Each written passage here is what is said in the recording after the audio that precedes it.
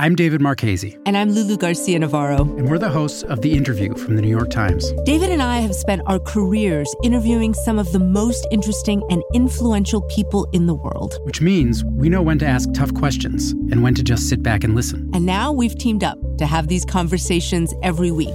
We'll try to reveal something about the people shaping our world. And we'll get some great stories from them, too. It's The Interview from the New York Times. Listen wherever you get your podcasts.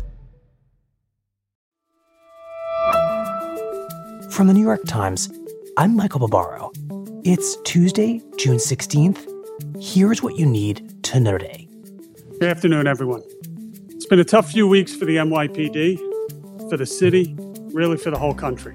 In a major reform by the nation's largest police force, New York City is disbanding its anti-crime unit, a team of 600 officers who patrol the city in plain clothes that has been involved in some of the city's most notorious police shootings. Make no mistake, this is a seismic shift in the culture of how the NYPD polices this great city.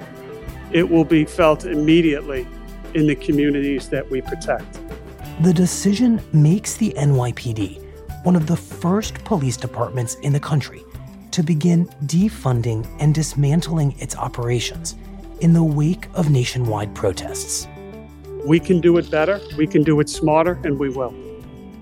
And on Monday, the Food and Drug Administration reversed course and revoked its emergency authorization of two malaria drugs, hydroxychloroquine and chloroquine, as treatments for COVID-19. In March, the FDA allowed the drugs to be used by hospitals treating patients with the coronavirus. But studies since then have shown that the drugs are unlikely to be effective, despite claims by President Trump, who has repeatedly promoted both of them, and who said he had taken one of them himself. That's it for today. I'm Michael Barbaro. See you tomorrow.